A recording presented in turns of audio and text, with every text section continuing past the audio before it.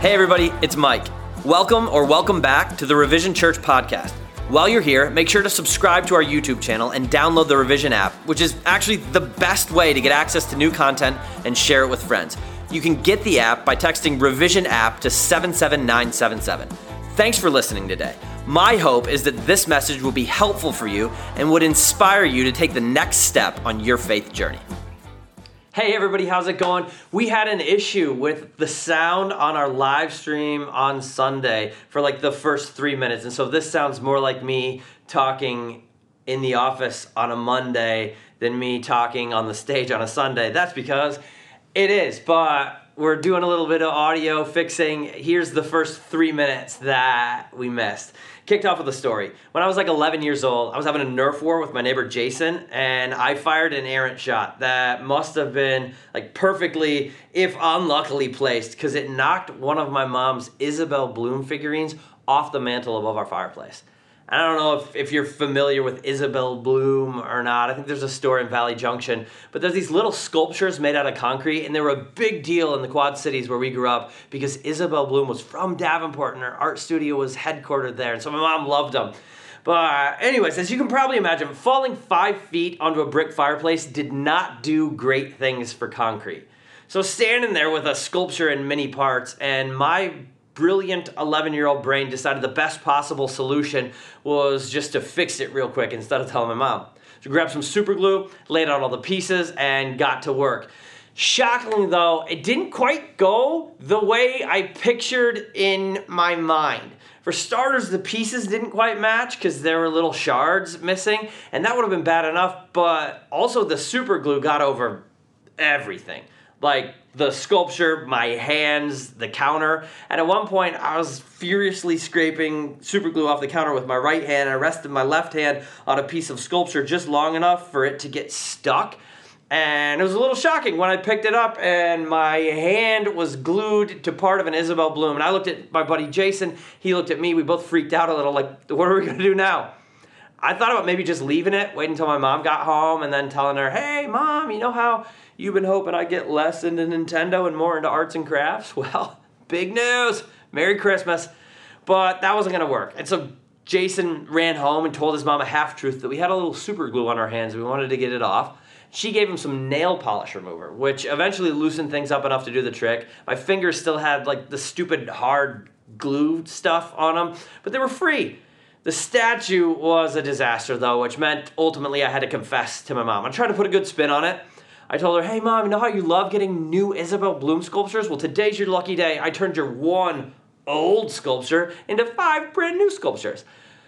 She wasn't having it, was not excited about that at all. And so one thing I learned is to just not do the super glue thing anymore.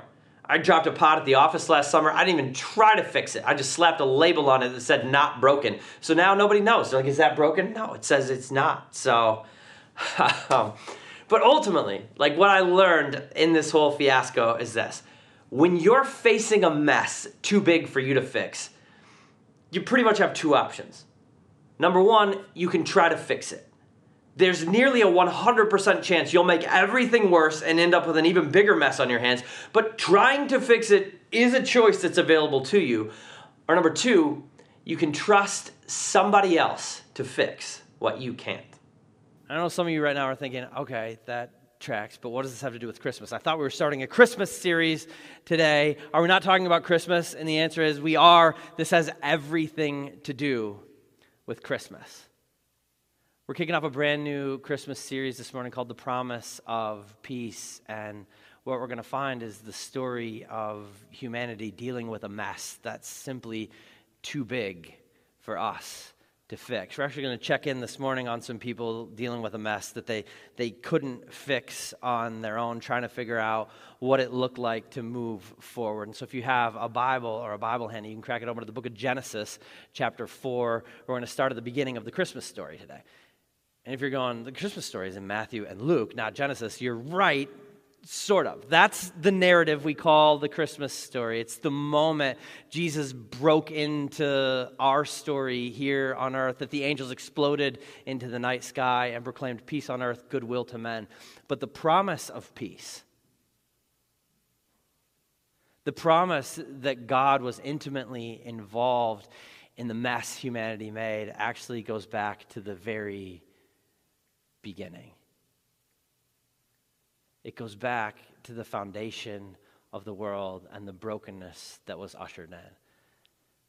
So a little quick background on Genesis 4. Even if you didn't grow up in or around church, most of us are at least familiar with the story up to that point. God created Adam and Eve in his image to be his representatives in creation, but then they decided to turn their backs on him, reject him, and chart their own course. And in doing that, they ruptured the relationship between the Creator and all of creation, and they ushered sin and all of its devastating power, consequences, and effects into the universe.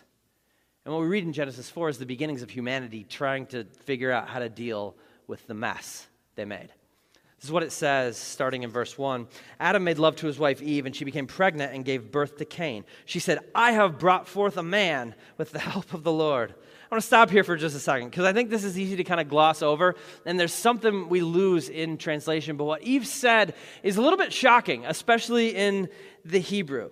She proclaims, I have brought forth a man. Or some translations say, I have gotten or I have acquired a man. And here's what's important to recognize.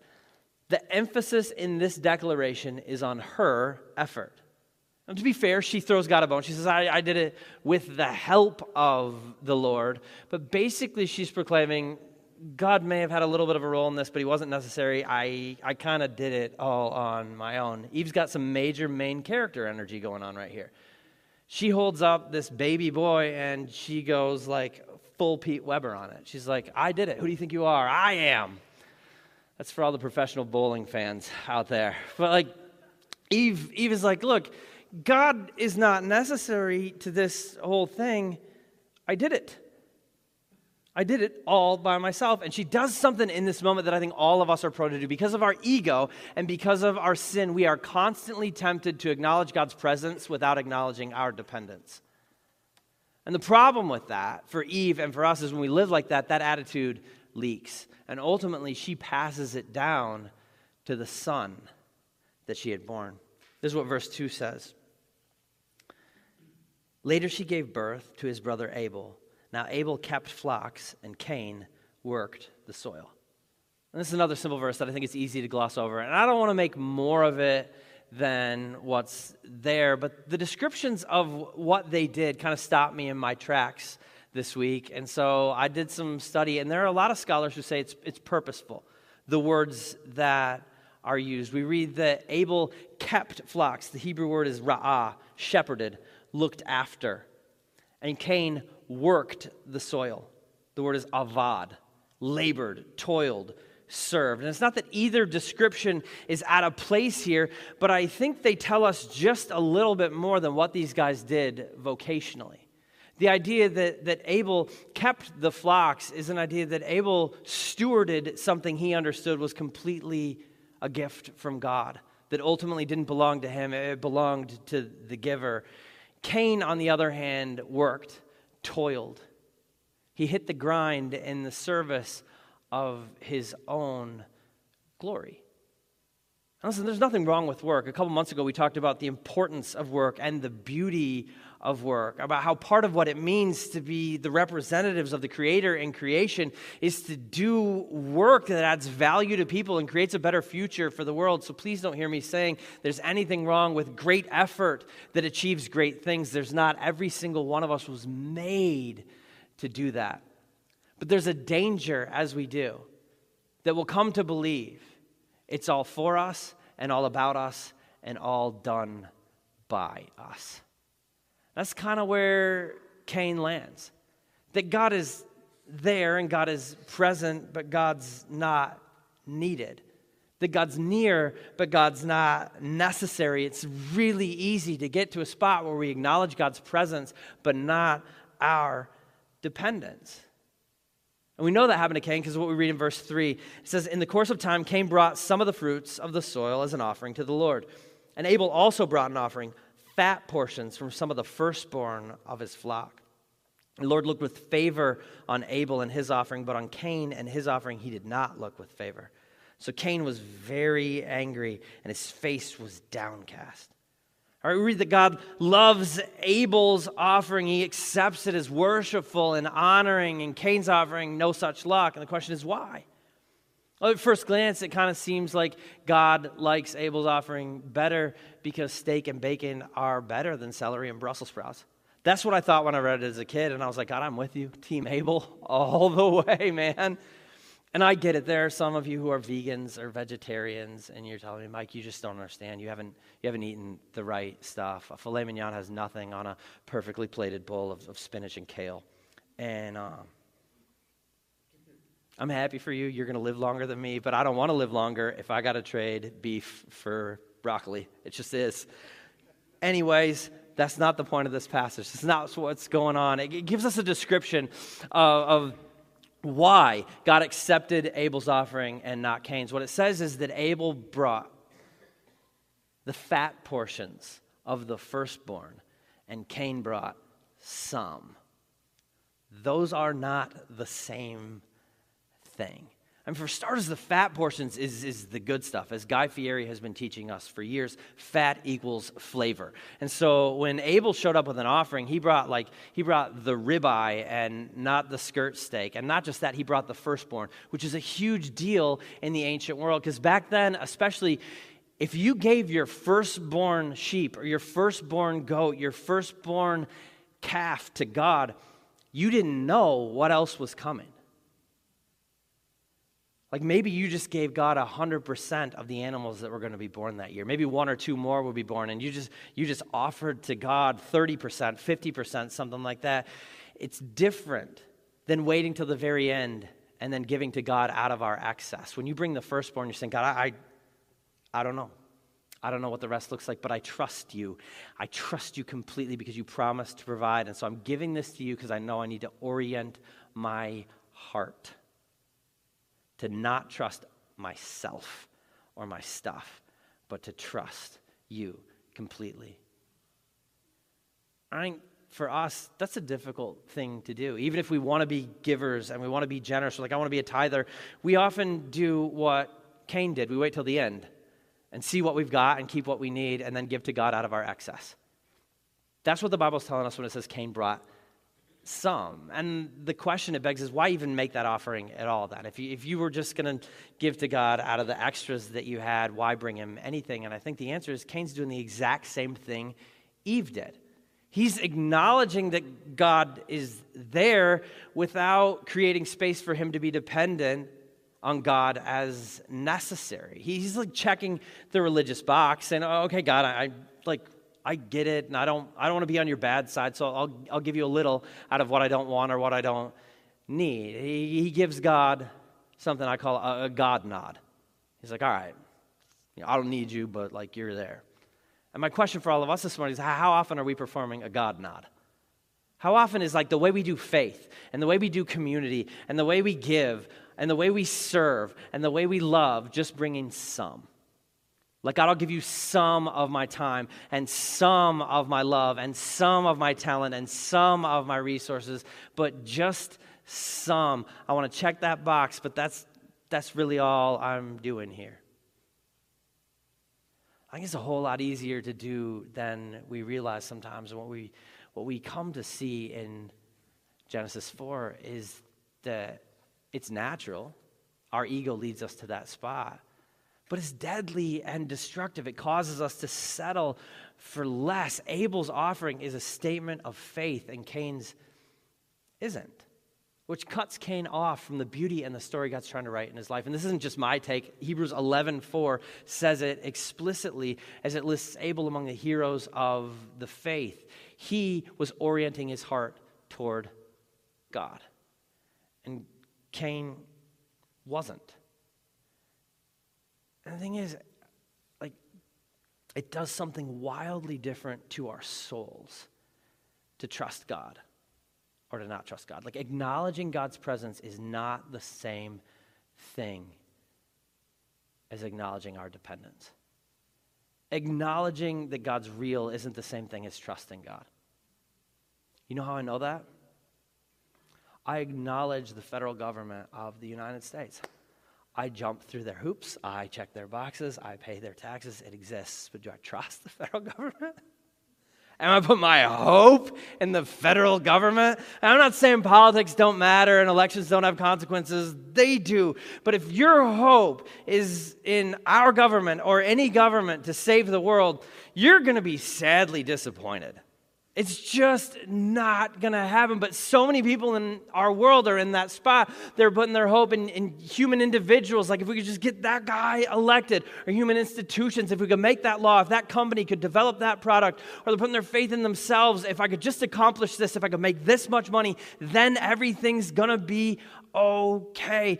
We're so prone as human beings to put our faith in ourselves rather than God, to take the mess that's in front of us and think, I can fix this all on my own.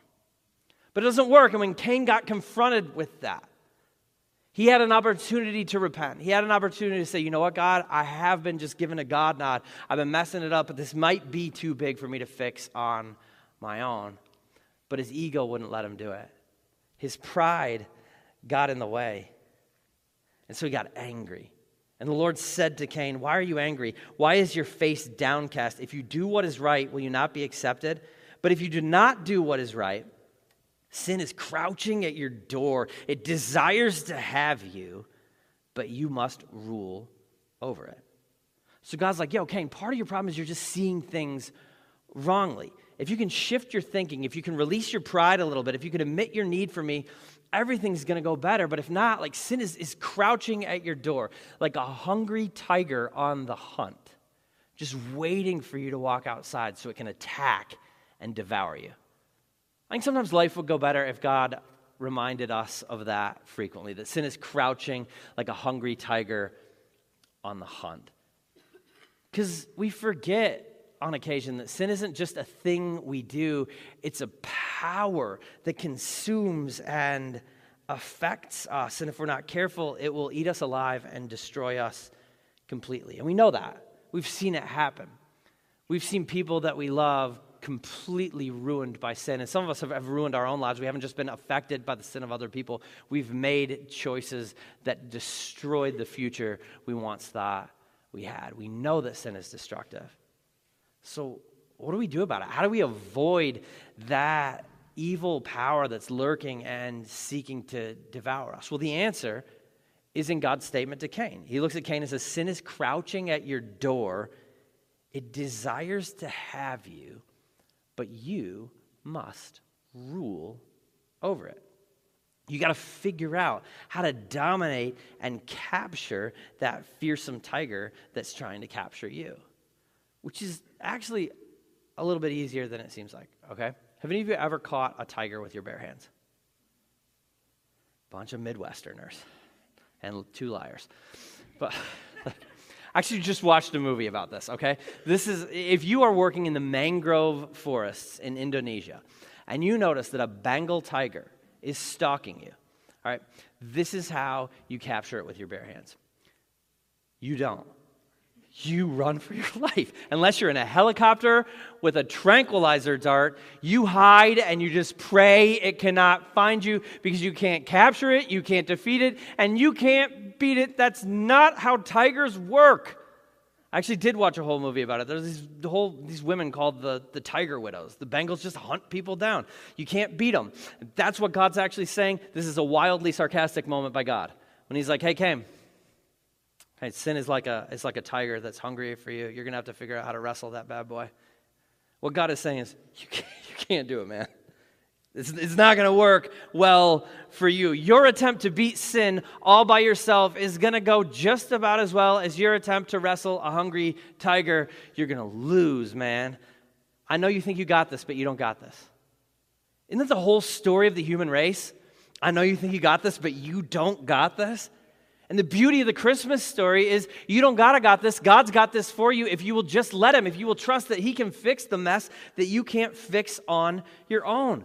But Cain's having none of it. He doesn't want God to fix it for him. He wants to do it himself. And so instead of trusting God, he comes up with his own brilliant plan. And Cain said to his brother Abel, let's go out to the field. And while they were in the field, Cain attacked his brother Abel and killed him. Then the Lord said to Cain, where's your brother Abel? Another sarcastic moment by God. He knows. Well, I don't know, he replied. Am I my brother's keeper? Notice at this point there's a progression. Cain has gone from reluctantly acknowledging God, from at least giving a God nod, to openly rebelling against God, to even resentfully answering God. When he's like, leave me alone, that's not my problem. He's like angry at God, and then God responds, says, what have you done? Listen, your brother's blood cries out to me from the ground. Now you are under a curse and driven from the ground, which opened its mouth to receive your brother's blood from your hand. When you work the ground, it will no longer yield its crops for you. You will be a restless wanderer in the earth. And Cain said to the Lord, my punishment is more than I can bear. Today you are driving me from the land, and I will be hidden from your presence. I'll be a restless wanderer on the earth, and whoever finds me will kill me. Cain got even worse, all right? This guy is a murderer who killed his brother and lied about it, and now he looks at God and he's like, that's not a fair punishment. How dare you? How dare you tell me that I have to leave the land that I killed my brother on, and it's going to be hard for me. This isn't fair. You're being a jerk. And it seems utterly ridiculous, but let me throw this out there before we start judging Cain. We do the exact same thing. All of us. Regularly. See, sin doesn't just make us guilty, it makes us gullible. It has this incredible way of blinding us to the choices we've made and the consequences we must suffer because of them, and creating space for us to blame everybody else for those.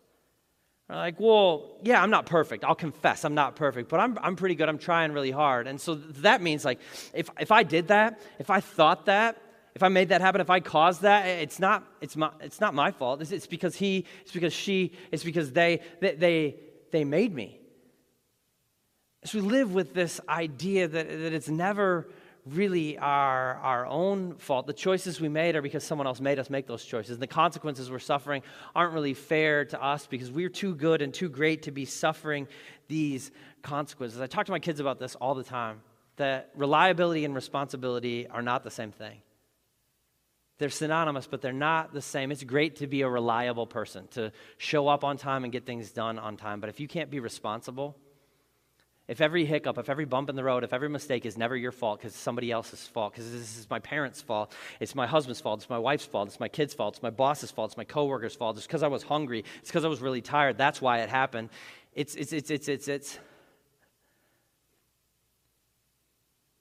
like sin blinds us to our own responsibility. Because this is like the heartbeat of the human problem. We want to believe that we know better than God. We want to stand and declare, I am the master of my fate. I am the captain of my soul. I'll chart my own course. That's the heartbeat of every bit of rebellion that lives inside of us. And yet, when it goes badly, we're like, I'm not the captain of my soul. I'm not the master. I didn't chart this course. It's everyone else's fault. All the good stuff in my life is because I'm brilliant, and all the bad stuff is because everyone else stinks. Like, sin doesn't just make us guilty, it makes us gullible to this belief that we're not responsible for the things that we chose to do, and that we are responsible to fix the mess all on our own. And it creates this vicious cycle that robs us of beauty and robs us of life. And ultimately, in Cain and Abel, we see two different approaches to sin. And to be fair, the mess of sin wasn't something they created. They inherited it from their parents, and so do we. Like, we live in a sin-shattered universe that we take part in. We're dealing with a problem we inherited but also contributed to. And so the question is, what do we do with that? I think we got two options. We can try our way out like Cain, or we can trust our way out like Abel.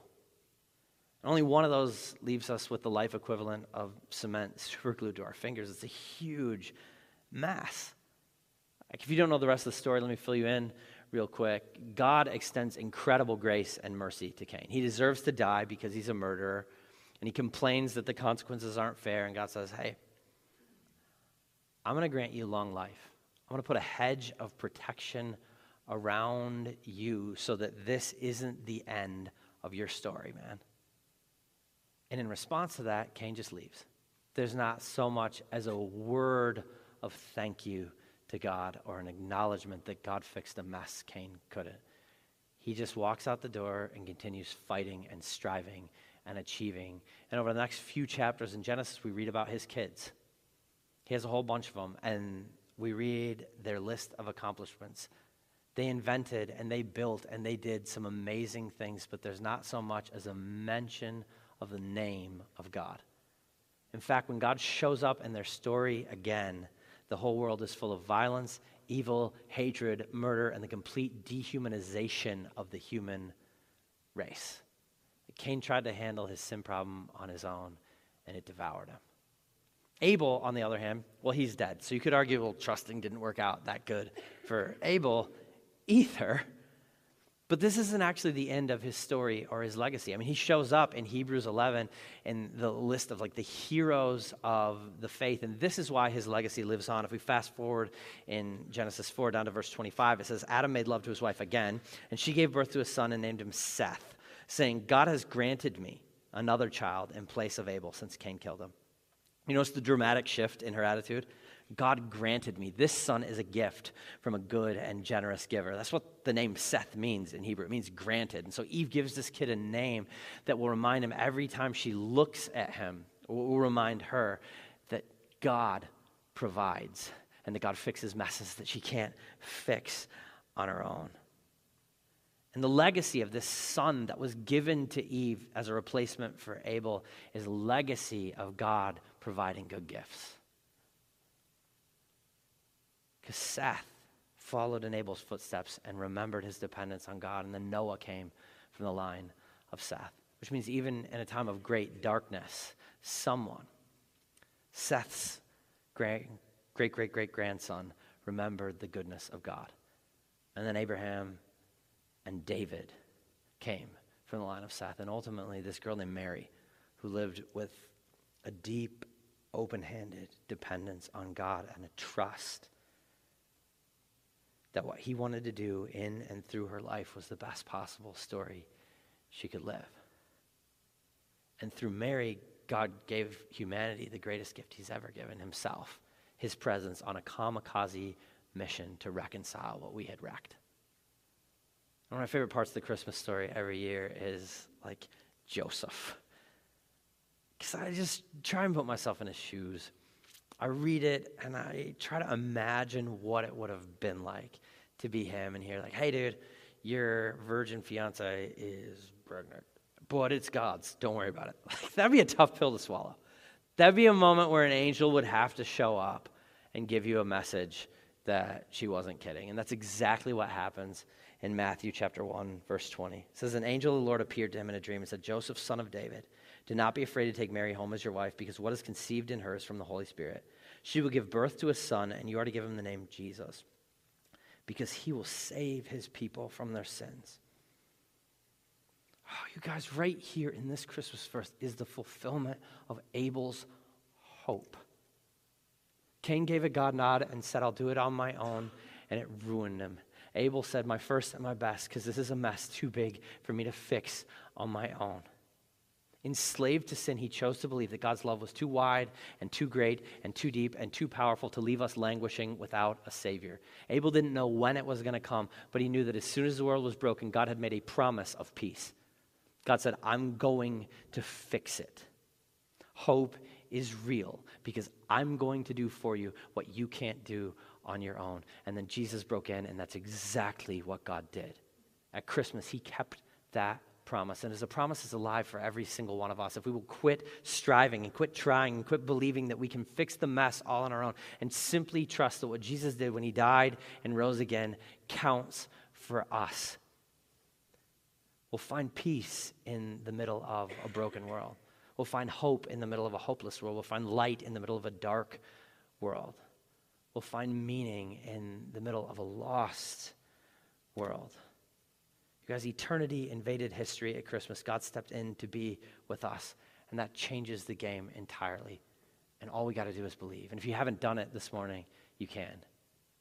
It's free, monetarily. It costs you your entire life. But all you got to do is believe and surrender. And so my challenge to you as we kick off this Christmas season, like as we approach Christmas this year, my challenge to everyone in the room is to ask yourself genuinely this question. Who do I trust? Like really stop and think about it. Who do I trust? Like where's my hope located? What do I really believe? That God is present or that God is necessary? I know it's really easy to give the churchy answer. So, well, I trust Jesus. But is it that for you? Are you trusting Jesus? Are you trusting yourself? Are you trusting some leader somewhere? Are you trusting some institution? Are you trusting your bank account? What is it that you really are banking your life on? Are you trying your way back to God like Cain? Are you bringing some? Like, all right, God, I'll give you some. I'll give you some of my time, some of my finances, some of my love, some of my affection, some of my passion, some of my calendar, some. Because I'm looking at these broken pieces and I'm pretty sure I can super glue them back together. Or are you coming to God with open hands like Abel and saying, I can't fix this mess, but I know that you're the one who can fix it for me. Like, I think if we keep trying our way forward, ultimately, that tiger is going to hunt us down and devour us. But if we just trust, what we'll find is that God kept his promise of peace. It's real. It's here. It's now. And our God is at work setting all things right and making all things new. And we can trust that with our lives. Will you guys pray with me? God, thank you for being trustworthy. Thank you for your promise of peace. Thank you for being the one who fixes the messes we cannot fix. Lord, we confess, every last one of us in here has messes in our life, messes in the lives of the people around us. And there's something in us that's tempted to try super gluing them back together. There's something in us that's tempted to go it alone, to do a God nod, but then rely completely on ourselves, like you're not actually there and you don't actually exist. Lord, would you kill that temptation in us? Would you help us come to you with open hands and empty hands, in the spirit of Abel and not the spirit of Cain, trusting that you are who you promise us you are, and you can do what you promise us you'll do. Lord, we can't try our way out of this, so please let us trust our way out. Thank you for being a trustworthy God who made us a promise of peace and kept that promise and continues to keep it today. Let us be a people who so live into that it not only changes our lives and rewrites our future as we trust you, but it leaks from us all over a desperate and hopeless world around us and points them toward you. Lord, we pray this in Jesus' name. Amen.